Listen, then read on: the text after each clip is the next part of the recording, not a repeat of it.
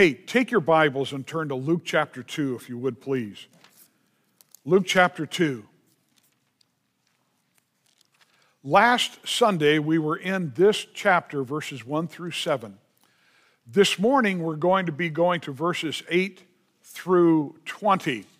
We'll take a little bit of a stop in Matthew. Matthew mainly is going to be for next Sunday. This morning, we're going to be talking about the wisdom of the shepherds.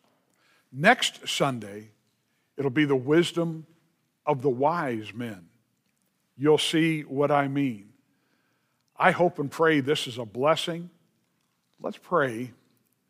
You know what we need right now? We need the Holy Spirit. We need the Spirit of God having free reign in our hearts. Not only do we need Christ as Savior, but we need who He gives to us, the Spirit of God. There's discernment that needs to take place right now. You'll see what I mean. So let's pray. Heavenly Father, Lord, now I ask that you would speak to each of us. Lord, I don't know if there's anybody here that needs you as Savior, but I pray that if they do, they would recognize what their sin has done, the separation that comes, the damnation that awaits those who say no to Christ, but the joy of a complete salvation to those who turn to you. So again, your will be done. I pray in Christ's name. Amen. Would you forgive me? Once again, I'm going to use a well-worn phrase. In fact, I'm going to be doing that a couple of times, once this morning, another one next Sunday. I've repeated it a lot, but I just love it, and it's this. I love the lunchbox crowd. Now, don't get me wrong. I praise God for professional people, nurses, and all God's people said, surgeons, you name it, people that are of a professional nature, I praise God for that. But let me tell you something. I grew up with and I worked with people that kept the cars running, the toilets flushing, the water flowing, the AC working, the electricity on, homes built, and farm animals happy. I like that crowd. I can still see in my mind's eye my dad's lunchbox. When I was a kid and he was a plumber, when he would come home, he'd always save us a cookie that we could have that he didn't eat purposely so my sister and I could have it. I love the lunchbox crowd. Now again, next week we're going to be seeing people that wouldn't be considered the lunchbox crowd. In fact, I'll go ahead and tell you that well-worn phrase that we're going to be looking at next Sunday. Wise men still seek Him. But right now, we're going to see this. You need not turn to it, but just to build towards this message, please let me give you the following. Wise men sought to honor Him. Again, we'll see that next week. Matthew 2:2. Where is he that is born King of the Jews? For we have seen his star in the east and are come to worship him. That's a whole message in itself. A wicked man sought to slay him. I did this several years ago. I forget how many years ago, but I'm going to share with you the history of Herod. That man was a nutcase. He was wicked, he was vile, he was cruel. We were in the place in Israel that he built by the name of Masada. That was his getaway area. He wanted to get away from his enemies. He wanted to get away from danger. He wanted to get away literally to himself. We went into the room where he would stay. He went all over the place, but again, I'll share that with you next week. Then there were the senseless scholars. The wicked man who sought to slay him in Matthew 2 said this: when he had gathered all the chief priests and scribes of the people together, he demanded of them where Christ should be born. The senseless scholars, the Jewish wise men, they said unto him, in Bethlehem of Judea, for thus it is written by the prophet, and thou, Bethlehem, in the land of Judah, art not the least among the princes of Judah, for out of thee shall come a governor that shall rule my people Israel. I don't know how many of you have thought about this. I'm sure a good number of you. But you've got to stop and ask yourself, why weren't they watching for him? Why weren't they looking? And when this took place, wasn't there some kind of a trigger that was pulled? They had the scriptures. Now, again, we'll speak of that next week. Down through the centuries, it's been amazing how people have not only found the Messiah, but they denied the Messiah. There was an answer to a denial that maybe some of you have read before. It's worth it. In the language of sports, it was a slam dunk. And it was given by a man who had been our governor and one day was president. Let me explain. In March of 1978, a letter to a Methodist minister who expressed doubts about Christ's divinity. I'm sad to say this, but we know where he's at now if he was denying Christ. He accused Reagan of a, quote, limited Sunday school level theology. Here was Ronald Reagan's response. Perhaps it is true that Jesus never used the word Messiah with regard to himself, although I'm not sure that he didn't. But in John 1, John 10, and John 14, he identifies himself pretty definitely and more than once. Is there really any ambiguity in his words? I am the way, the truth, and the life. No man cometh unto the Father but by me. In John 10, he says, I am in the Father, and the Father in me. And he makes reference to being with God. Before the world was, and sitting on the throne, the right hand of God. These and other statements he made about himself foreclose, in my opinion, any question as to his divinity. It doesn't seem to me that he gave us any choice. Either he was what he said he was, or he was the world's greatest liar. It is impossible for me to believe a liar or charlatan could have had the effect on mankind that he has had for 2,000 years. We could ask, what even the greatest of liars carry his lie through to the crucifixion, when a simple confession would have saved him? Did he allow us the choice you say that you and others have made to believe his teachings, but reject his statements about his own identity? This uneducated, propertyless young man has, for 2,000 years, had a greater effect on the world than all the rulers, kings, emperors, all the conquerors, generals and admirals, all the scholars, scientists, and philosophers who have ever lived, all of them put together. How do we explain that unless he really was what he said he was?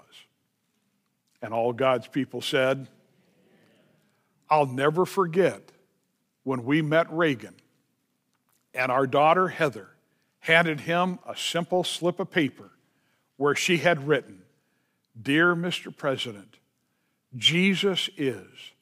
Jesus is loving. Jesus is caring. Jesus is Savior. Jesus is Lord. Jesus is all you'll ever need. Love, Heather."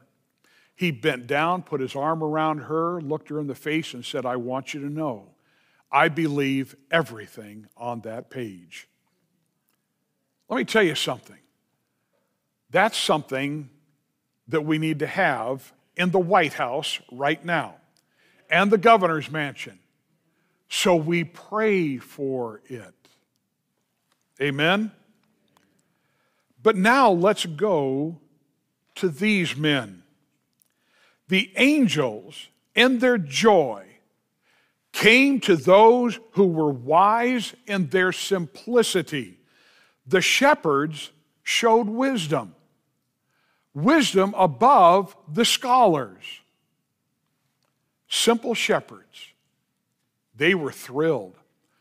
Once again, before we get to Luke 2, 1 Corinthians 1. "For ye see your calling, brethren, how that not many wise men after the flesh, not many mighty, not many noble are called. But God hath chosen the foolish things of the world to confound the wise. God hath chosen the weak things of the world to confound the things which are mighty, and base things of the world, and things which are despised, hath God chosen.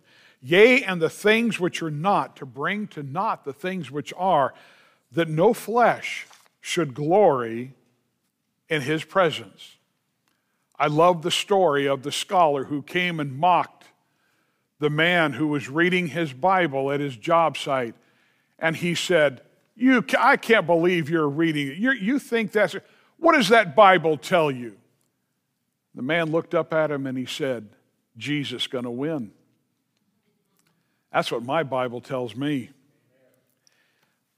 Every one of us, every person on this earth who has ever lived and lives today has a God-sized hole in their lives.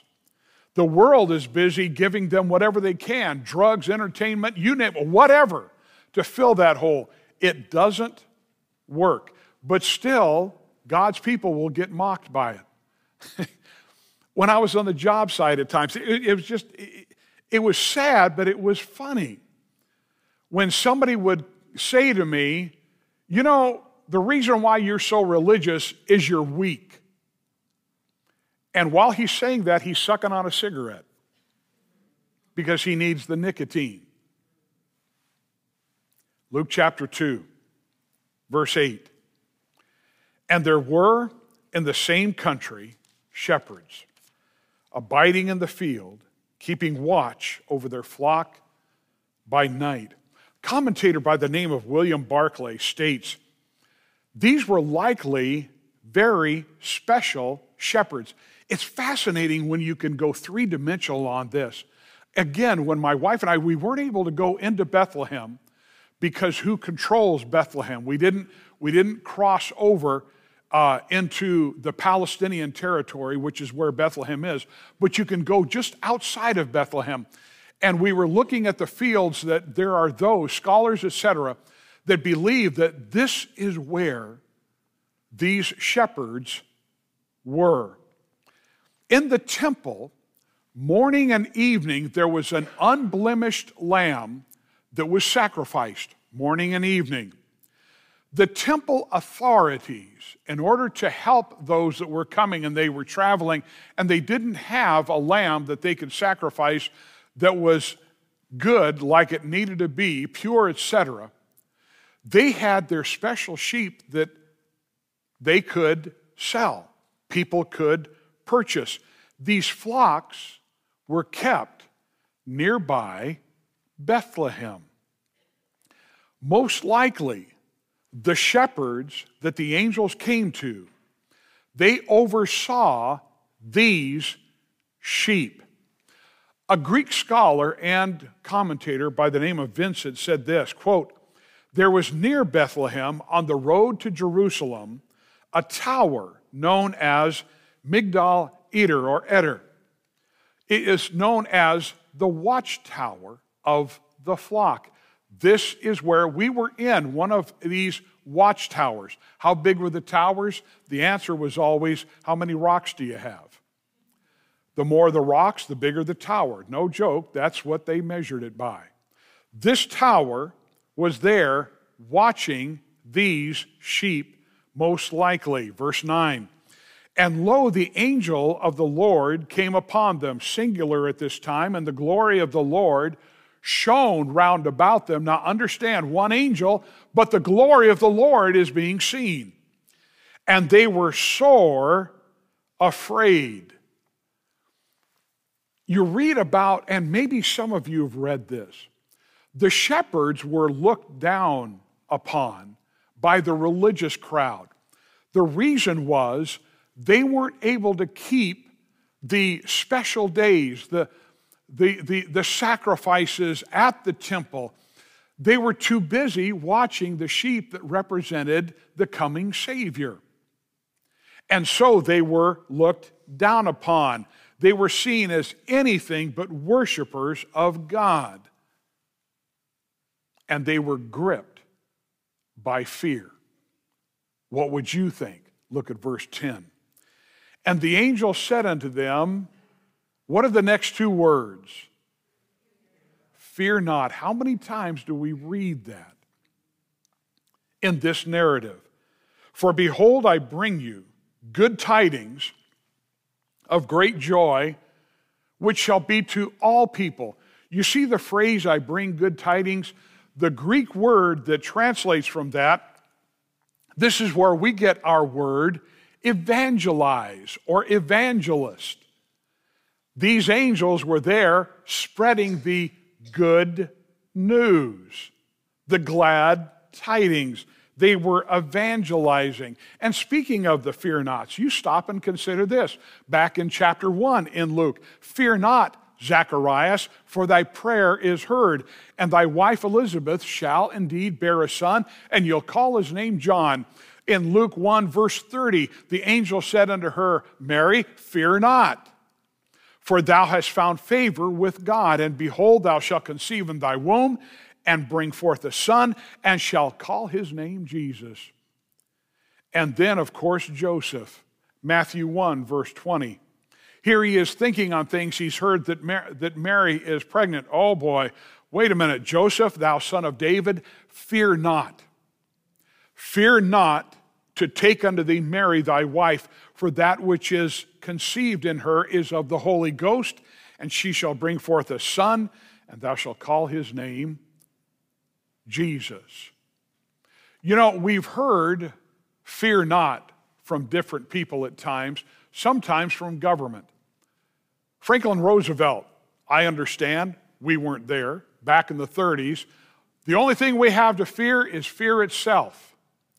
Meanwhile, there were 4 men that were coming up the ranks, getting power, and they would be responsible for the death of millions. You think of Stalin, Hitler, Tojo, Mussolini. They brought on, those 4 men, World War II. Sometimes hearing fear not from men doesn't count, but when God says, fear not, fear not, he means it. Look at verse 11. For unto you is born this day in the city of David a Savior, which is Christ the Lord. And this shall be a sign unto you. You shall find the babe wrapped in swaddling clothes, lying in a manger. Lowly men, stop and consider this. They're not going after the scholars. Lowly men are told to go to a lowly place. Remember we talked about that last week? There's 2 words for the word inn. It wasn't a hotel. It was a place, a situation that had no caretaker. There was a place for animals. There was water, but you had to bring the food. and there might be a place if you want to bed down under the stars. Other than that, there was nobody there. That's the kind of place they went to, and that was full.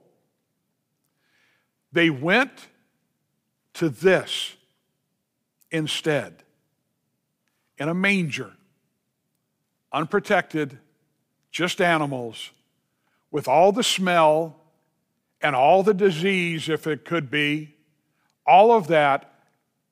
And that's where they found Jesus. Lowly men going to a lowly place. Folks, please think of this, to find the King of Kings. That's the kind of God we have. He identifies with the lowliest. I think that includes us, amen? That includes us. Verse 13, and suddenly there was with the angel a multitude of the heavenly host. I don't know. All of a sudden they just showed up. Now it was the Lord. I understand. From a human perspective, let's just say for the fun of it, it was Gabriel down there talking to the shepherds. And another one of the angels says, hey, come on, we got to go. And there they are. Multitude of the angels of the heavenly host praising God and saying, by the way, the word host is a military term. This is a band of marching soldiers coming. That's what it means. Here came these guys. They weren't confused and they weren't in disarray. They came in. They had it together. This is heaven's army. They know what's going on. They know what this is all about. And because of that, they're here. They're praising God. And look what they said, verse 14. Glory to God in the highest. Glory to God. This has been it. We know from Scripture that the coming of the Lord was known before the foundation of the world. We will find out more of the detail when we get to heaven. But we just know this, that from the beginning, this was known that it would take place. Angels were there understanding everything that was going on. They are not up there going, can you believe what our God is having to do for these wicked people? No, they came forth. They broke loose. Can you imagine being there? I mean, when we were standing there and you're looking up in the sky and it's like, what direction did they come from? That's stunning. Verse 15, and it came to pass as the angels were gone away from them into heaven, the shepherds said one to another. Now, once again, forgive me, I've got to bring in a personal note. I was in the 7th grade.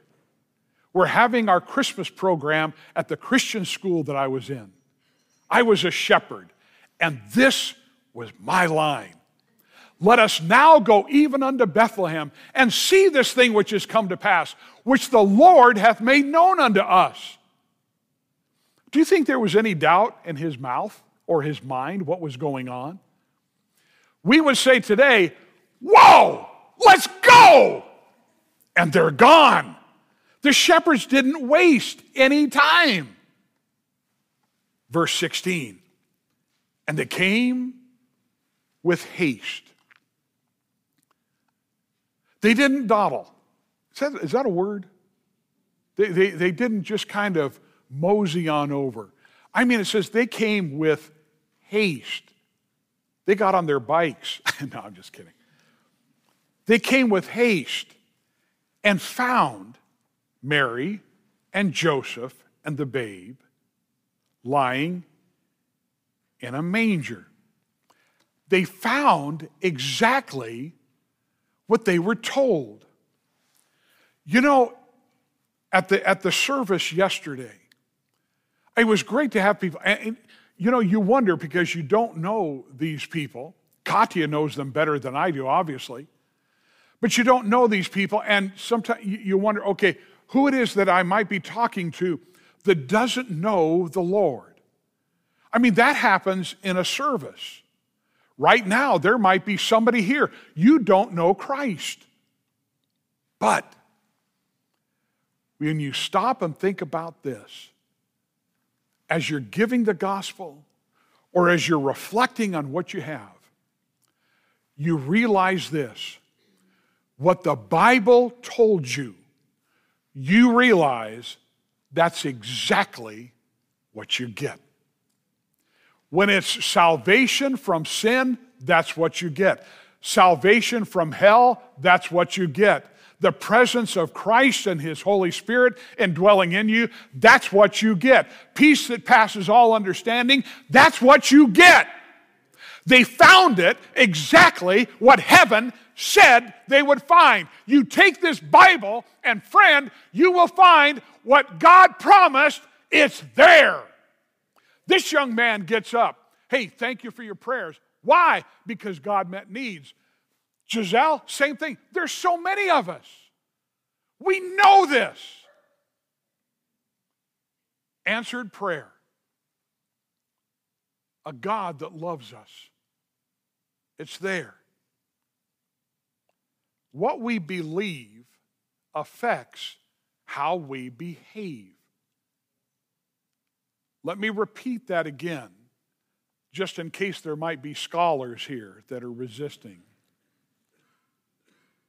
Behavior follows belief. What we believe affects how we behave. Doctrine is teaching. Doctrine affects deeds.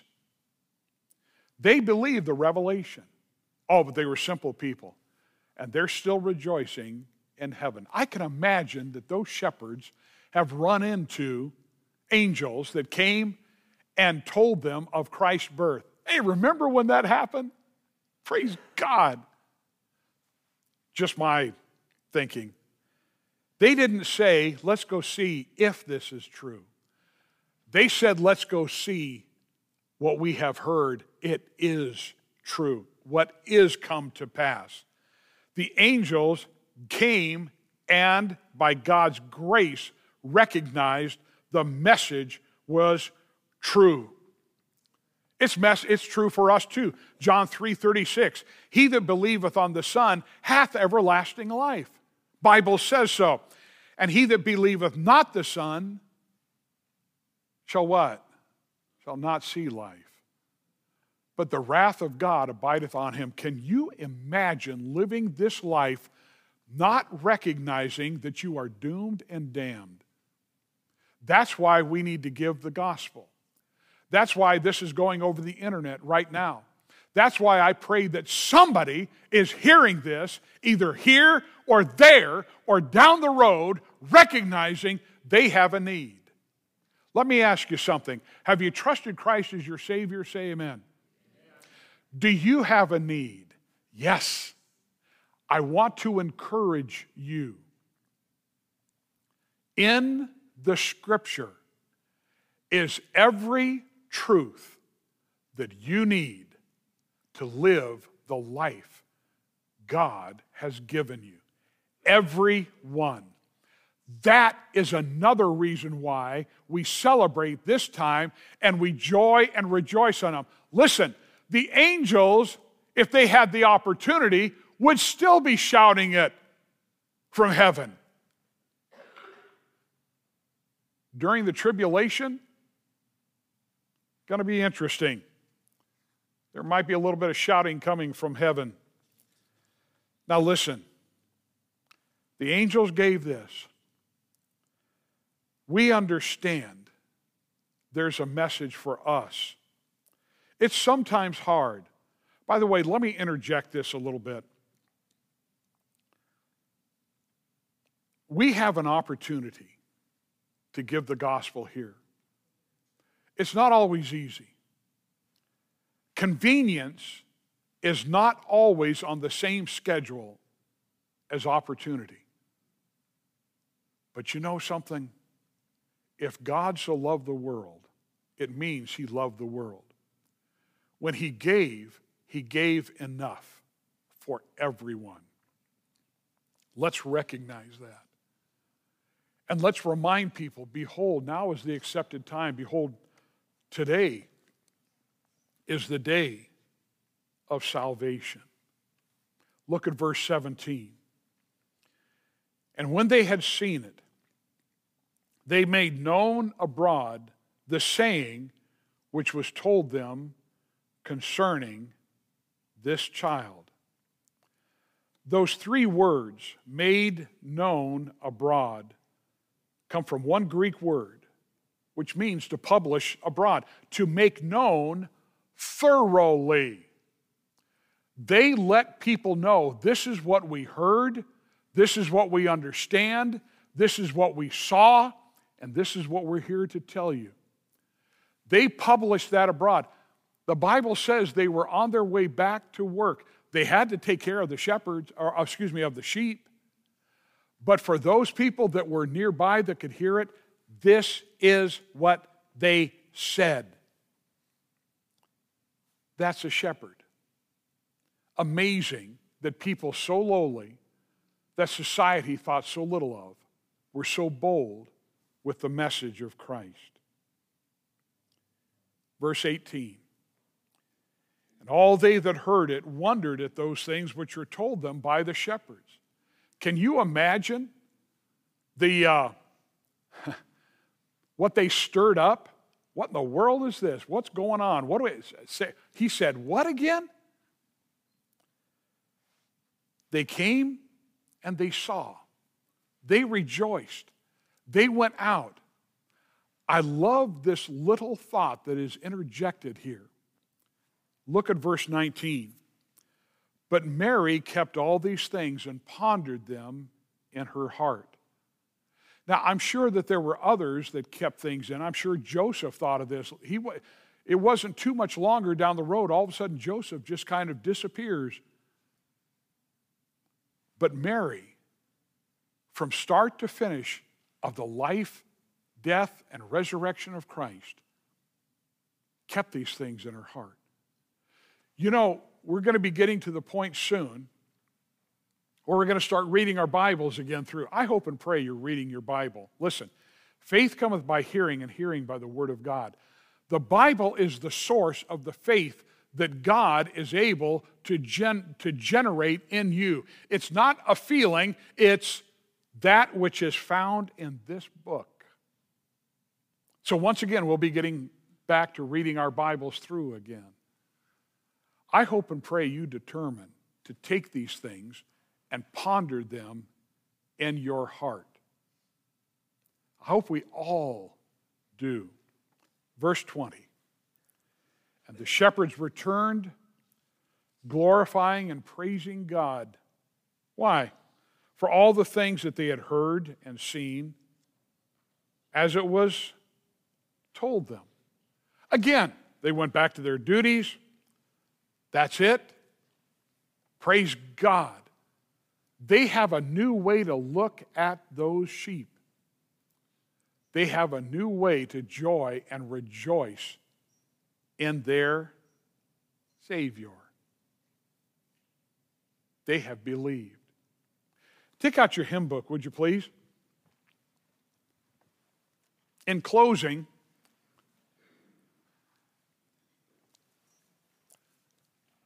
there's a song in here that was not meant to be a Christmas song.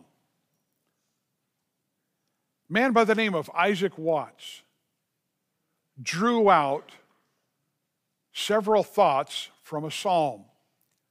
Psalm 98, toward the latter end, it says this: Make a joyful noise unto the Lord, all the earth.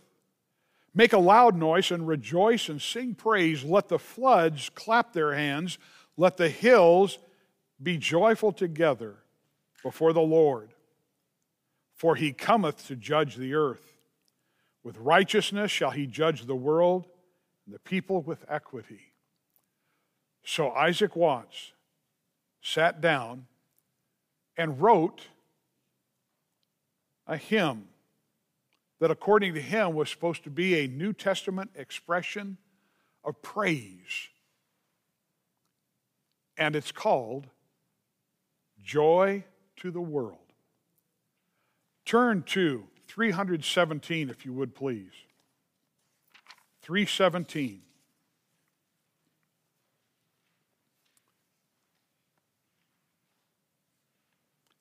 Joy to the world, the Lord is come.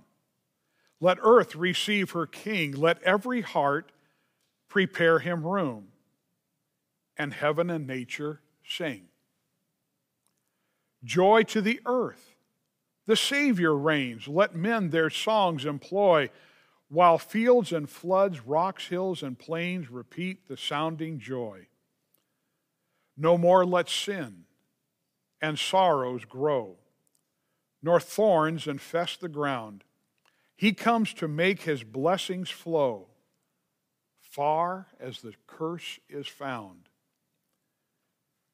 He rules the world with truth and grace, and makes the nations prove the glories of his righteousness and wonders of his love. The world, for the most part, really doesn't know why they celebrate Christmas. I remember reading an account of a man who was asking people in Japan, it's all put together, all the decorations, everything. Asked somebody, what is Christmas all about? And she said, I don't know. Isn't that when Jesus died? But how many of us really remember? I mean, thoroughly remember. In our families, etc. It truly is this: joy to the world.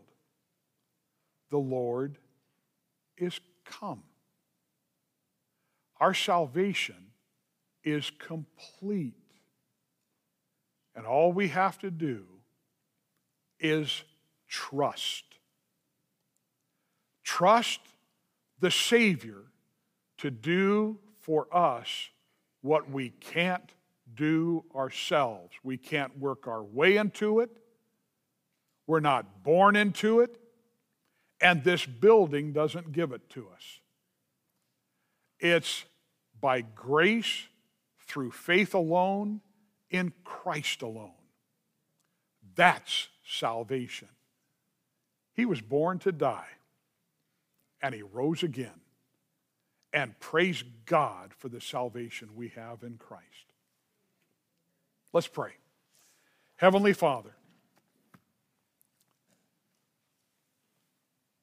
Lord, thank you for the salvation that we have at our disposal. We can obtain simply by looking to the Savior. The same way we're told in John 3 how Israel looked to Moses' rod with the snake on it. They just looked because they were told to trust what it could do.